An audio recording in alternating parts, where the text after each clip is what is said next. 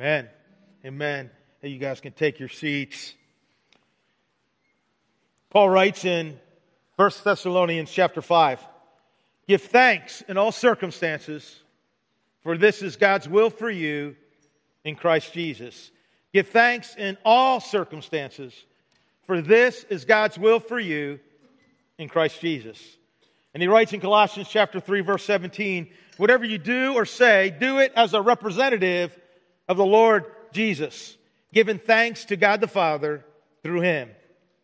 And the psalmist writes in Psalm 100, "Shout for joy to the Lord, all the earth."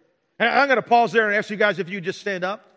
Because what I want us to do, when I'm done reading the psalm, you can stand up on your feet if you don't mind. And what I'm going to do after I read this is I want us to give a shout out to the Lord, right? Now listen to the words of this psalm, right? And shouting is good. It's biblical. People say you're loud. Yeah, I know. It should be in my house. We're all loud, right? Shouting is biblical. Just listen to these words. "Shout for joy to the Lord, all the earth. Worship the Lord with gladness. Come before Him with joyful songs. Know that the Lord is God. It is He who made us, and we are His. We are His people, the sheep of His pasture. Enter His gates with thanksgiving, and His courts with praise. Give thanks to Him and praise His name." Why? "For the Lord is good, and His love endures forever. His faithfulness continues throughout all generations." The Lord is good, and His love endures forever. His faithfulness continues throughout all generations. Let's give a shout out to God. Woo! Come on! Come on! They were shouting louder in Ohio. Come on! Down in Blacksburg, they were shouting higher in Protect. Yeah! Woo! What a God! Amen. Father God, we love you. And God, we enter your courts with thanksgiving in our hearts. And God, we want to praise you. We want to see you lifted up in this place, God. And I pray, God, that you move in such a way that, God, that we will become a people full and overflowing with thanksgiving. That we'll be known as the most grateful people walking on this planet. God, I pray that you enable me to preach in a way that brings you honor and glory. Open up our hearts and minds. May we leave changed. May we leave different. In Jesus' name, amen. Hey, you guys can go ahead and be seated again. Now, just a few days ago, millions of people across this nation celebrated Thanksgiving. They boarded planes. They piled in the minivans. They flew across the country. They drove along the highways on those fun family road trips. Remember them? Right? Are we there yet? She's touching me. She's touching me. Tell her stop touching me. You don't want me to pull over, do you? I know I'm usually like this when I'm driving, right? I'm getting somebody. It may be the innocent party, but somebody is going to be feeling something soon, right? And they gathered in homes and restaurants, condos and diners, and they sat around tables and living rooms and a kid's table. Remember the kid's table? I ate at a card table in my aunt's living room until I was about like 15. And then I got to the big table. That little card table that was shaky all the time, but I graduated. I think someone in my life group was saying they were like 30 before they got to go to the big table, all right? So if you've been at the big table, appreciate the big table, right? And we met with our family, with old friends and new friends, and people ate and laughed and ate and shared and ate and celebrated and ate, and they maybe even watched some football. Yes, we Americans, we love to celebrate Thanksgiving, don't we? And now the first Thanksgiving was celebrated in our country when the Fallen Proclamation was given by Governor William Bradford in 1623, 3 years after the Pilgrims settled in Plymouth. Here's his proclamation. "To all ye pilgrims, inasmuch as the great Father is giving us this year an abundant harvest of Indian corn, wheat, peas, squash, and garden vegetables, and has made the forest abound with game and the sea with fish and clams, and as much as He has spared us from pestilence and disease, has granted us freedom to worship God according to the dictates of our own conscience. Now I, your magistrate, do proclaim that all ye pilgrims with your wives and ye little ones," they like the word ye, "do gather at ye meeting house on ye hill between the hours of 9 and 12 in the daytime on Thursday, November ye 29th of the year of our Lord, 1623, and the third year since ye pilgrims landed on ye Plymouth Rock, and to listen to ye pastor. I like that part. Listen to ye pastor, and render thanksgiving to ye Almighty God for all his blessings. Yes, for 393 years, Americans have been celebrating Thanksgiving. But understand, Thanksgiving is not a concept born in America. Instead, giving thanks is an idea born in the heart of God's people from the very beginning of time. I mean, from Genesis through Revelation, we see thanksgiving being expressed. Now I'm calling this morning's conversation Thanksgiving a proper perspective. A proper what? A proper perspective. Good. If you're here for the first time, you're like, I'm a needy pastor, right? I like amens, bring it Steve, repeat backs, all right? It gets you out sooner, so that maybe encourage you. And listen, seeing things in their proper perspective is extremely important in being able to give thanks, as Paul said, in all circumstances. Circumstances. Got any? Understand, perspective is not only helpful, it's vital. A young girl wrote home from college. Dear Mom, sorry I haven't written sooner, but I actually did break my arm. I broke it in my left leg when I jumped from the second floor of my dormitory when it caught on fire. We were lucky. A young convenience store clerk saw the blaze and called the fire department. They were there in minutes. I was in a hospital for a few days. Paul, the convenience store clerk, came to see me every day.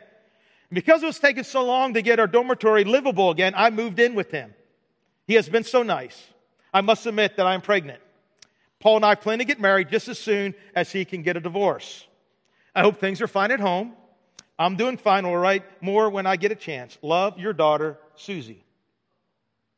P.S. None of the above is true.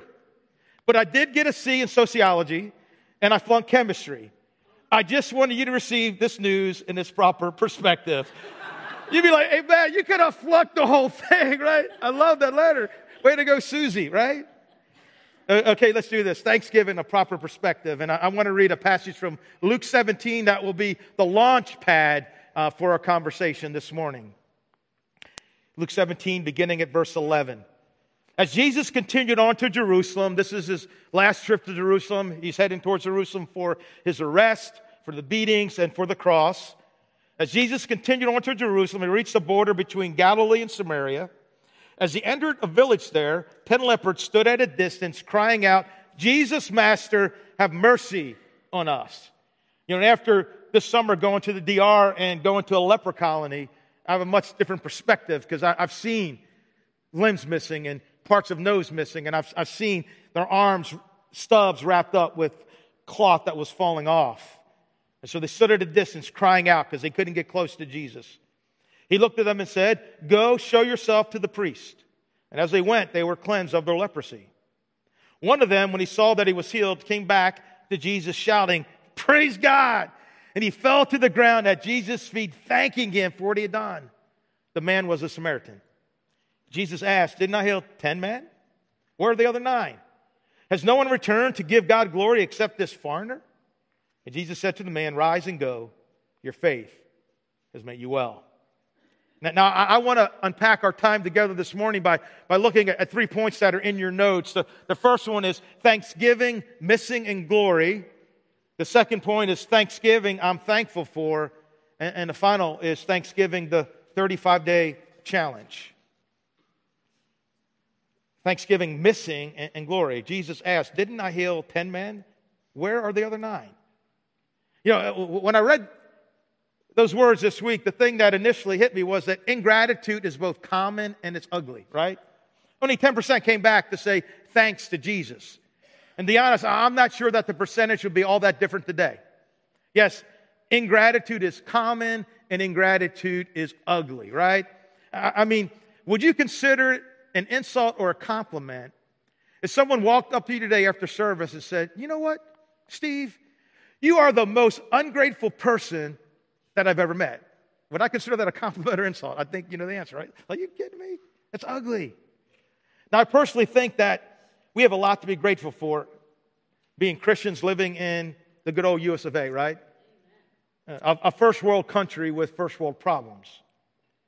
However, if we're honest, I think many of us would have to admit that we suffer at times from the leprosy of ingratitude. I saw this picture online on Friday. Okay, all right.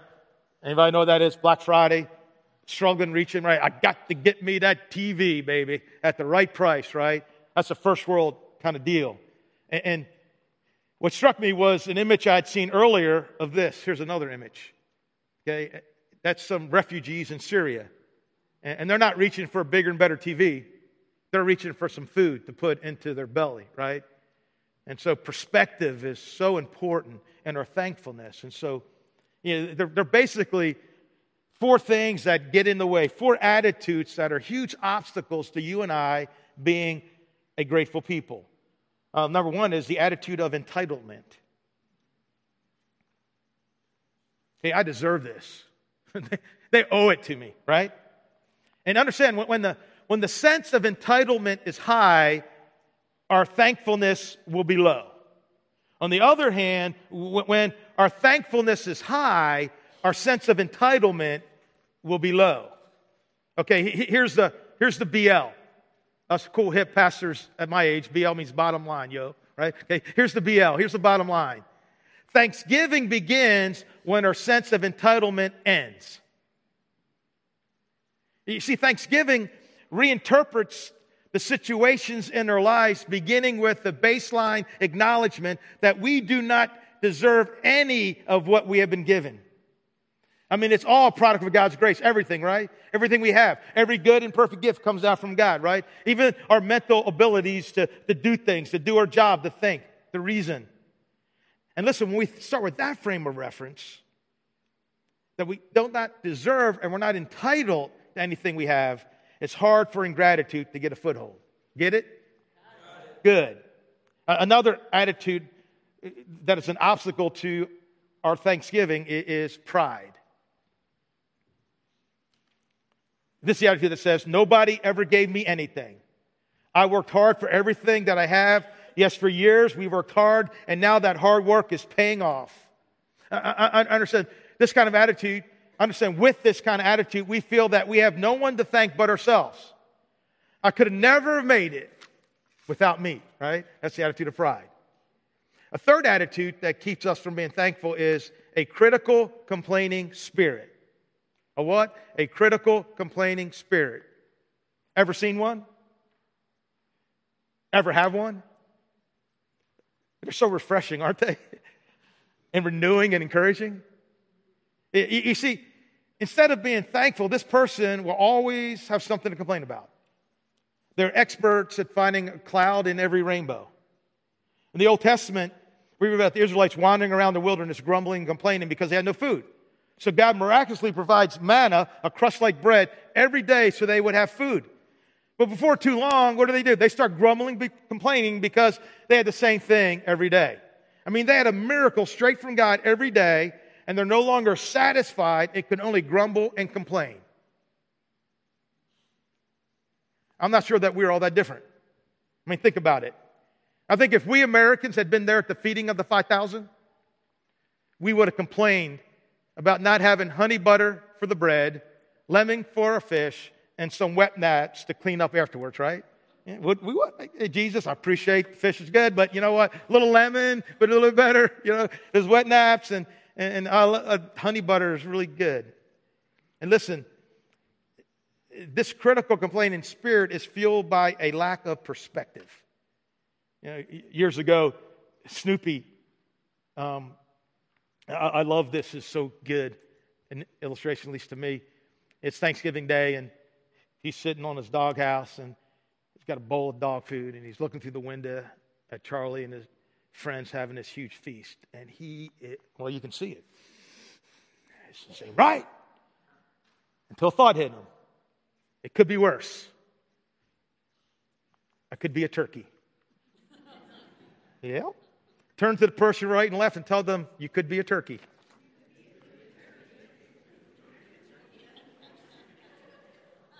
Now tell them they are a turkey, right?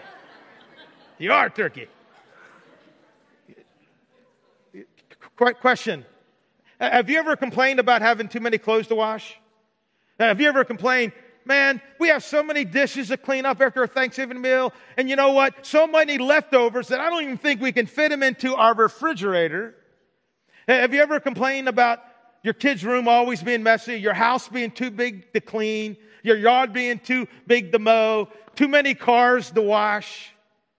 How crazy, how ungrateful for us to grumble and complain about those kinds of things. Because you know what? You have a lot of laundry. That means you have clothes to wear, right? That means you have a lot of leftovers and dishes. That means you actually ate some food, right? It meant you have a home to live in. And yeah, your kids may be a mess, but you know what? There's some people that pray for kids all their lives and do not have them. A critical, complaining spirit gets in the way. A third attitude that keeps us from being grateful is carelessness. I don't know about you, but I take too many things for granted. Question, if the stars only came out one night a year, would you go out and look? Yeah, we'd all be there, right? See, there's so many things in our lives that we take for granted. And believe me when I tell you, the very moment that they are gone, we will notice in a hurry. I mean, turn off your hot water heater for the rest of the week. Turn off your heat this winter. Unplug your washing machine for a month and drag your laundry baskets to the nearest laundromat if there even is one, right? Disconnect the internet. Leave your car in the driveway and walk everywhere for a week. Blindfold your eyes for an entire day. Take a trip for a month to a foreign country where Christians who would gather in a room like this would be persecuted, at the very least threatened for their faith. So many things we take for granted. And what if the day was the very last day that you will ever have with your spouse, with your kids, with your parents, with your friends, a brother, sister? Question, is there someone whose presence in your life you're taking for granted? And if that it was gone, you would notice in a hurry. Now, I want to give you an opportunity right now to pull out your phone if you have one. I did this first service. And if there's someone you're taking advantage of, I want you to text them right now and let them know that you love them and that you're thankful that they're in your life. So take a moment or so to do that. Pull out your phones and do that.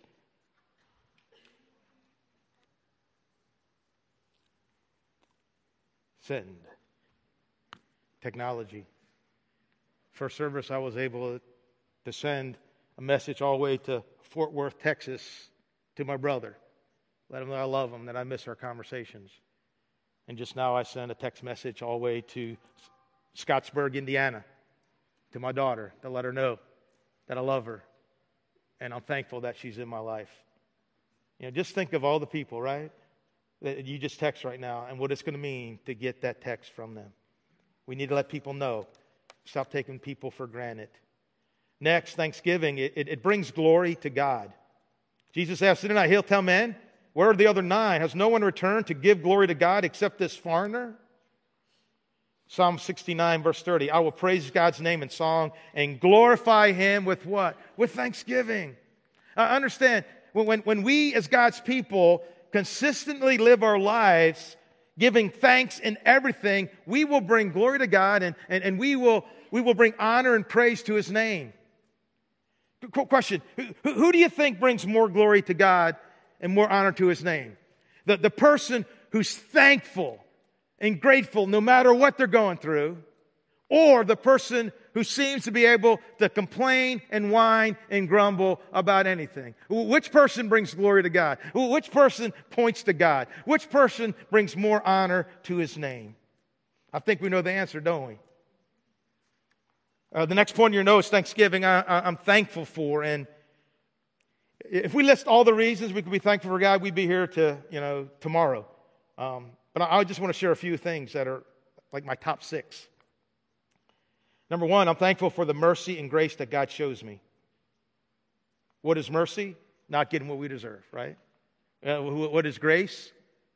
Getting what we don't deserve. And check out what Paul writes to the church in Colossae. And by the way, if you're doing our faith comes from hearing, we reread the entire book of Colossians this week. And remember I told you last week to live as a branch, to be connected to the vine, we have to desperately dive into the Word of God, right? Dive into the Word. And I got to tell you, wow, Psalm 145, killer psalm. It may be the best psalm in the entire Bible, man. It is an amazing psalm. The book that Paul wrote from prison, Colossians, incredible. Proverbs 12, wow, what wisdom is there for us. Just want to encourage you guys. That's our Bible reading program. You can check it out online, FH, Faith Comes From Hearing, and just dive into the Word. But some of us read these words this week about God's mercy and grace. All right, this is your story, at least some of ours. You used to be far from God. Your thoughts made you as enemies, and you did evil things. But, oh man, that's my favorite but in the Bible. But His Son became a human and died. So God made peace with you.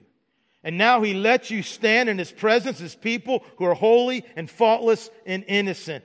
Amen. A few verses later, Colossians 2, 13 through 15. When you were dead in your sins, God made you alive with Christ. He forgave us all our sins. He canceled the record of charges against us, and He took it away by nailing it to the cross. In this way, He disarmed the spiritual rulers and authorities, right? Oh, death, where is your sting, right? You know, why? Because in Christ there is no accusation, right? Our enemy has been disarmed, for there's no condemnation for those who are in Christ Jesus. He shamed them publicly by His victory over them on the cross. Question. Are you thankful that God doesn't give you what you deserve? Spiritual death in hell. Are you thankful that God instead gives you what you need? A Savior, salvation, freedom, forgiveness, and grace. Understand, if our hearts do not explode when we think about the mercy and grace of God, then we have obviously forgotten where we were before we met Jesus. So let me remind us. We were dead in our sins. We were objects of God's wrath. We were His enemies. We had no hope. We owed a massive debt because of our sin that we could never pay. I mean, there was this huge record of all my wrongs, all my evil thoughts, all my evil behaviors. And Jesus took that record of my wrongs and He nailed it to the cross. Understand, before grace, we were lost and headed to a Christless eternity in hell, not heaven. And again, there's nothing we could do about it. We could never be good enough. But then mercy and grace came riding in on a donkey and later hung on a cross and changed everything. And now He lets you stand in His presence. Stand in His presence as people who are holy and faultless and innocent. Amen. Praise God. Thank you for your mercy and your grace. I'm thankful for the relationship that God wants to have with me. Colossians 1, 1 and 2. This letter is from Paul, chosen by the will of God to be an apostle of Christ Jesus. And from our brother Timothy. We're writing to God's holy people in the city of Colossae who are faithful brothers and sisters in Christ. May God our Father give you grace and peace. God our Father.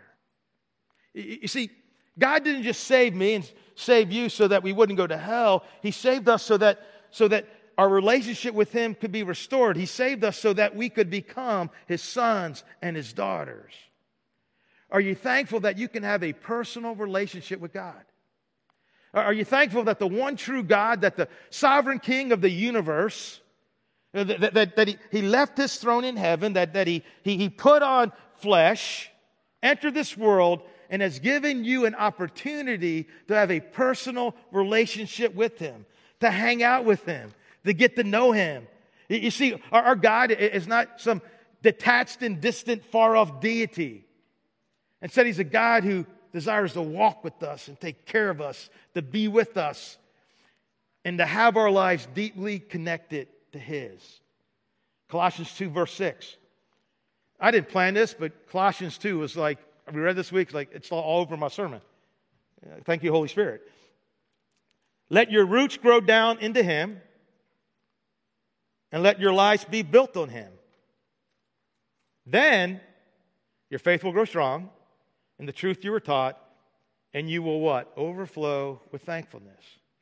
Understand, when our roots are deep in Him, and our lives are built on Him, we will overflow with thankfulness. We will overflow with thanksgiving, right?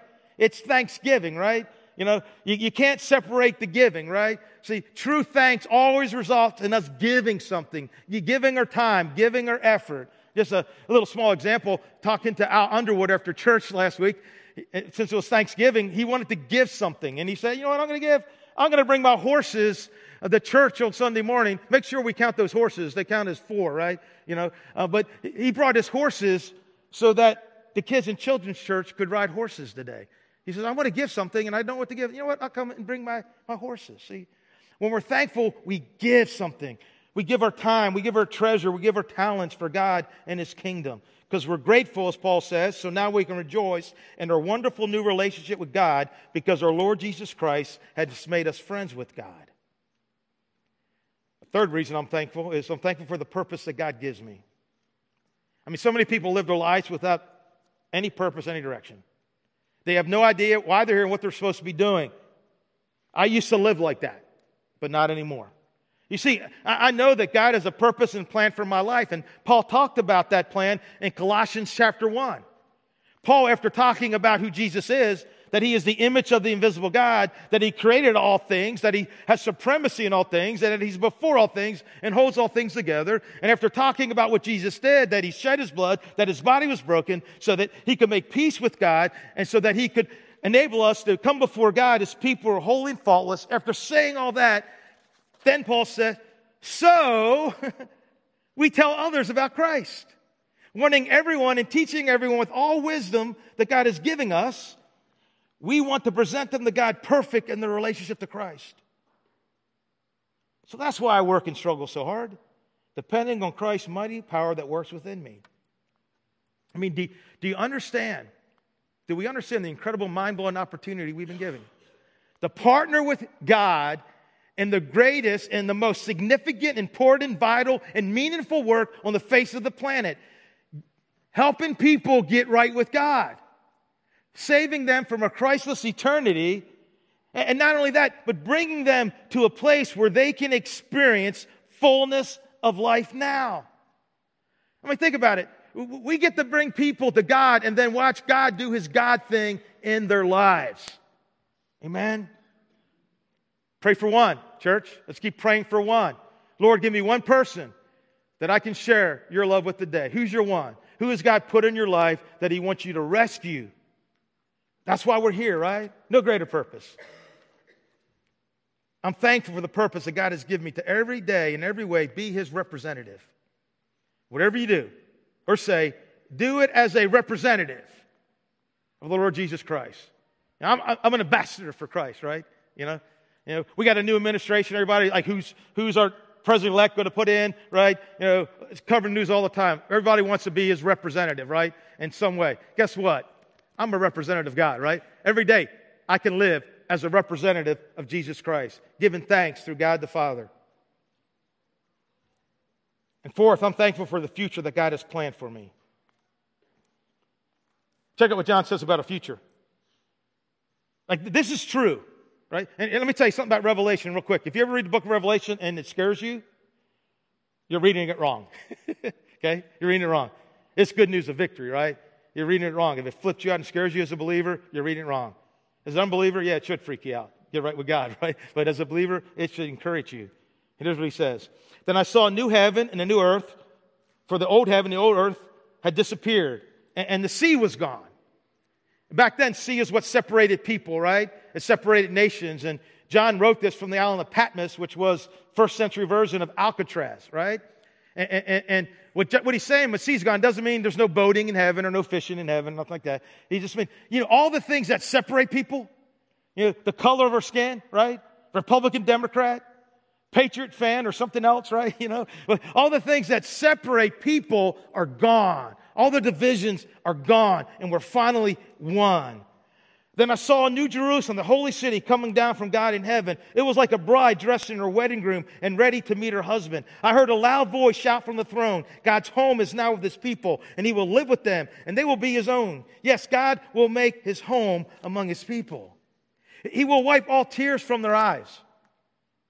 This day's coming, and there'll be no more death or suffering or crying or pain.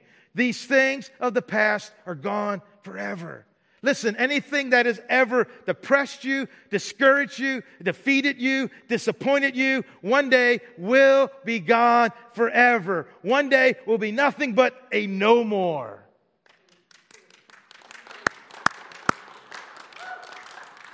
If that's true, it's good news, right? I mean, that's some serious good news. That the one sitting on the throne said, I'm making everything new. Write down what I've said. My words are true and can be trusted. I mean, if that doesn't get our heart beating fast, I don't know what will.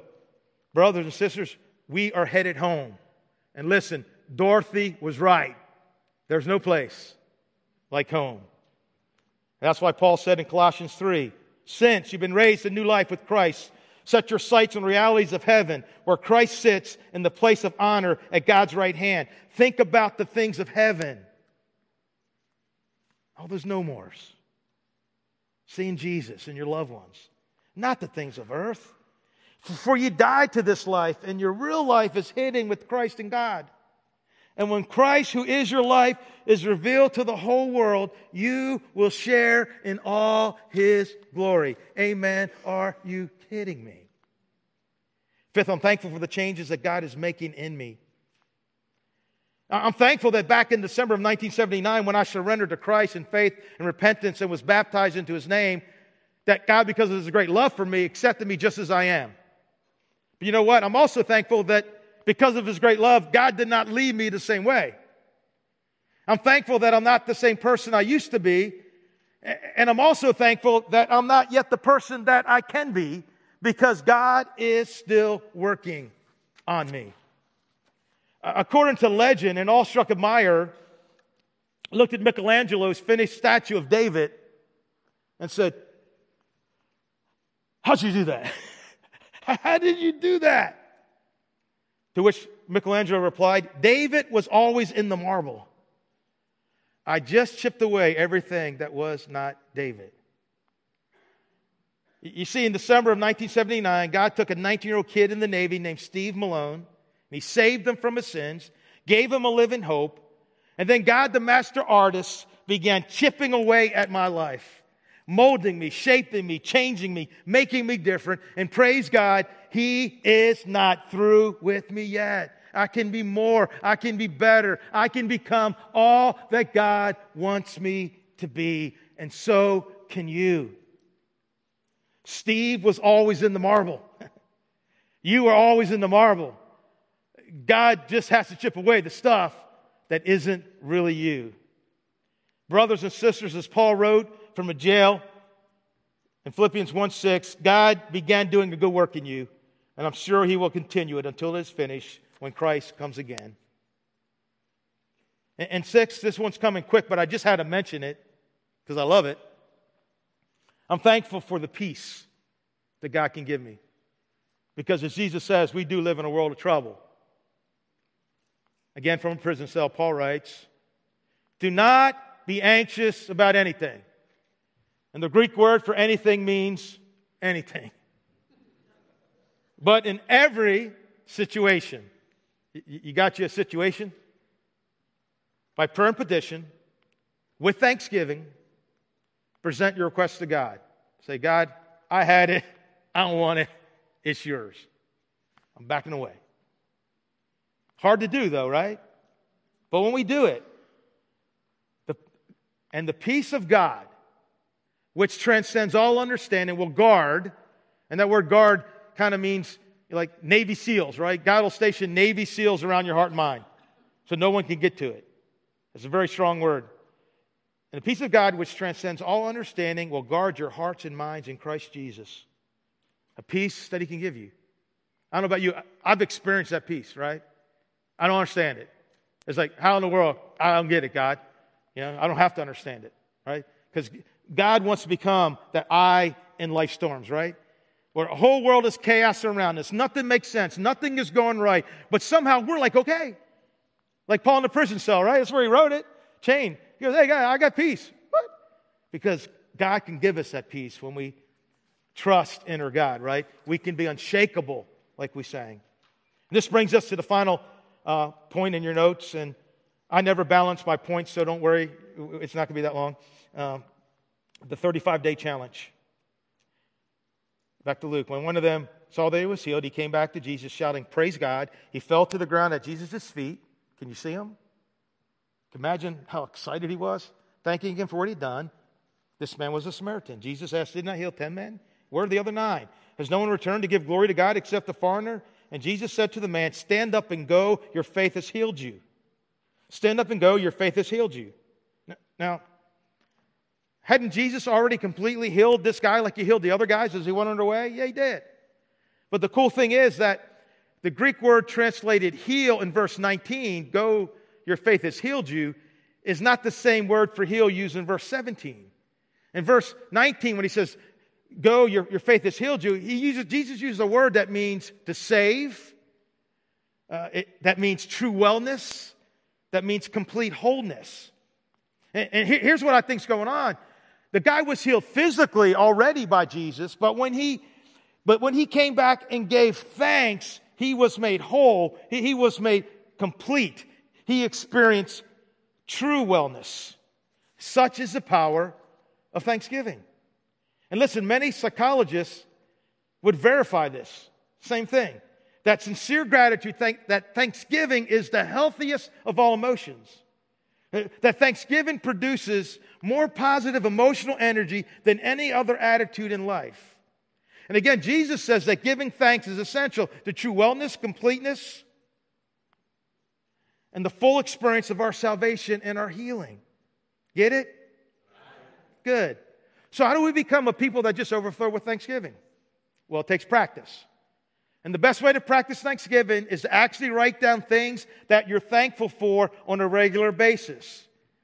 And that, my brothers and sisters, is what the 35-day challenge is about. 35 days left in this year. We did something like this a few years back. But we need to do it again. Because it's so easy for us to allow the leprosy of ingratitude to take over our lives. How do we know? Well, we just constantly complain. We're constantly critical, judgmental, grumbling, right? Seldom joyful. And we say these 4 words every now and then. I hate my life, right? I don't know if anybody's ever said that before when things are, I hate my life. Really? Really?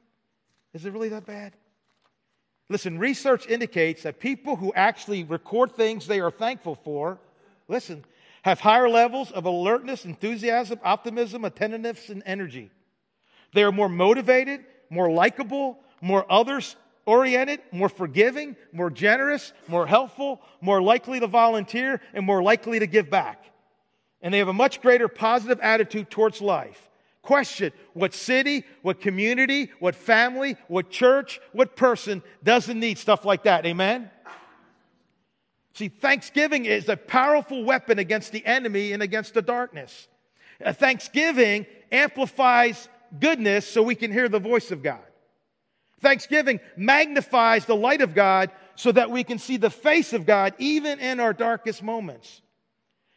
Thanksgiving is thanking God in advance for what we will only understand in reverse.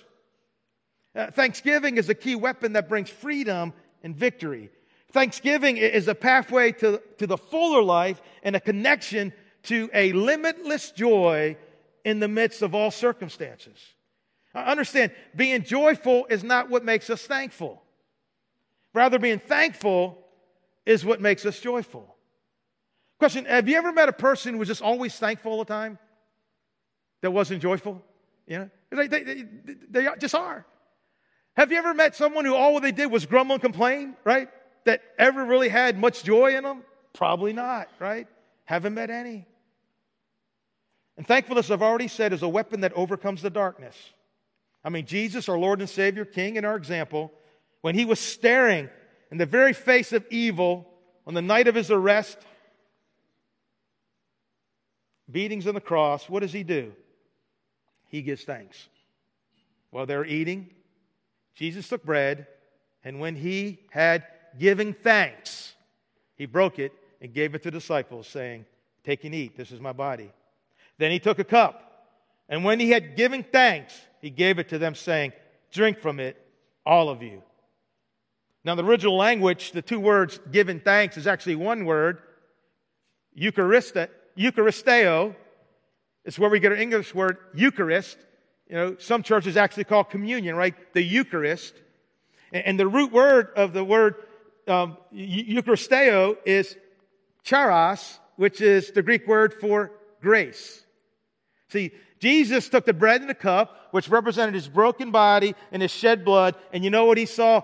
He saw the grace of God, and therefore He gave thanks. And if Jesus could give thanks in this, then we can give thanks in anything. If Jesus chose thanksgiving as a foundational weapon to destroy evil, push back the darkness, and advance God's good, can you think of a better weapon for you and I to use in our lives? Question, is there any darkness in your life that you would like to push back? Is there any evil that needs to be destroyed? Is there any good that God wants you to do in your life that needs to be advanced? Why not give Thanksgiving a try? So again, the 35-day challenge is for the next 35 days, each day write down 3 things that you're grateful for. Here's the deal. If you actually do this, I want to see proof. If you actually do this, at the end of this 105 things you're thankful for, you kind of feel worse off than you did at the beginning, I'll take you out to lunch. Okay? I'll take you out to lunch. On Patrick and Gotti's dime. No. No, I'll take you out. If you do this, say, you know what? This hasn't helped me at all. Okay? So I really want you to do this. It will change your life. It can be big things, right? Some of us get the big things out of the way the first few days, right? I'm thankful for grace. Dang it, I used it up, man. Now I got to think of something else. Just something simple, right? It could be a cup of coffee in the morning. It could be things as simple as I like to say, as raindrops on roses, or whiskers on kittens, bright copper kettles, and warm woolen mittens. It could be even brown paper packages tied up with strings. And when we do that, we're going to find out, church, that when the dog bites and the bee stings, and when you're feeling sad, you simply write down the things you're thankful for, and suddenly it ain't so bad, right? It ain't so bad. It ain't so bad.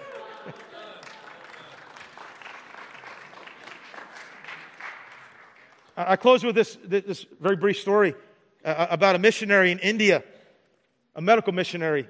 And in this part of India, there was an eye disease where they would be born seeing, but then they would develop this progressive blindness. And this doctor developed a procedure where he would stop that. And so these people would come into him and knowing that they could possibly go blind, but leaving knowing that he had stopped that from happening and that they would see for the rest of their lives. And the doctor said, well, they never told him thank you. And not because they weren't grateful, but because they did not have a word for that in their language. Instead, they had a word that they would say that meant, rather than thank you, I will tell your name. I will tell your name. Wherever you go, I'll tell your name. And if we're thankful for God, that's what we'll do, right? God, I will tell your name. I will tell your name. I will tell people what you've done for me. I will tell people what you're doing in me. I will tell your name, and there's no greater way to thank our Father in heaven. Amen? Would you stand and pray with me? Father, we thank you for your love and your mercy and your patience with those of us who suffer from the leprosy of ingratitude, God, who let our first world problems weigh us down, and we overlook all the blessings, Lord. God, may we become the most grateful people in Albemarle County and Greene County and Charlottesville, God. May people see us and we're just overflowing with thankfulness and thanksgiving, where our thanks just flows and us giving back to your church, giving back to the community. And God, I pray for those who are in a dark, difficult time, Lord, that they'll follow your example as you sat in an upper room, as you faced a very dark and difficult time where you knew that the Father would have to forsake you for a moment as you bore the world's sin. But even in that, you were able to give thanks because you saw the grace in it. And Father, help those in this room in a dark time to see the grace that's in it and to see your face. In Jesus' name, amen.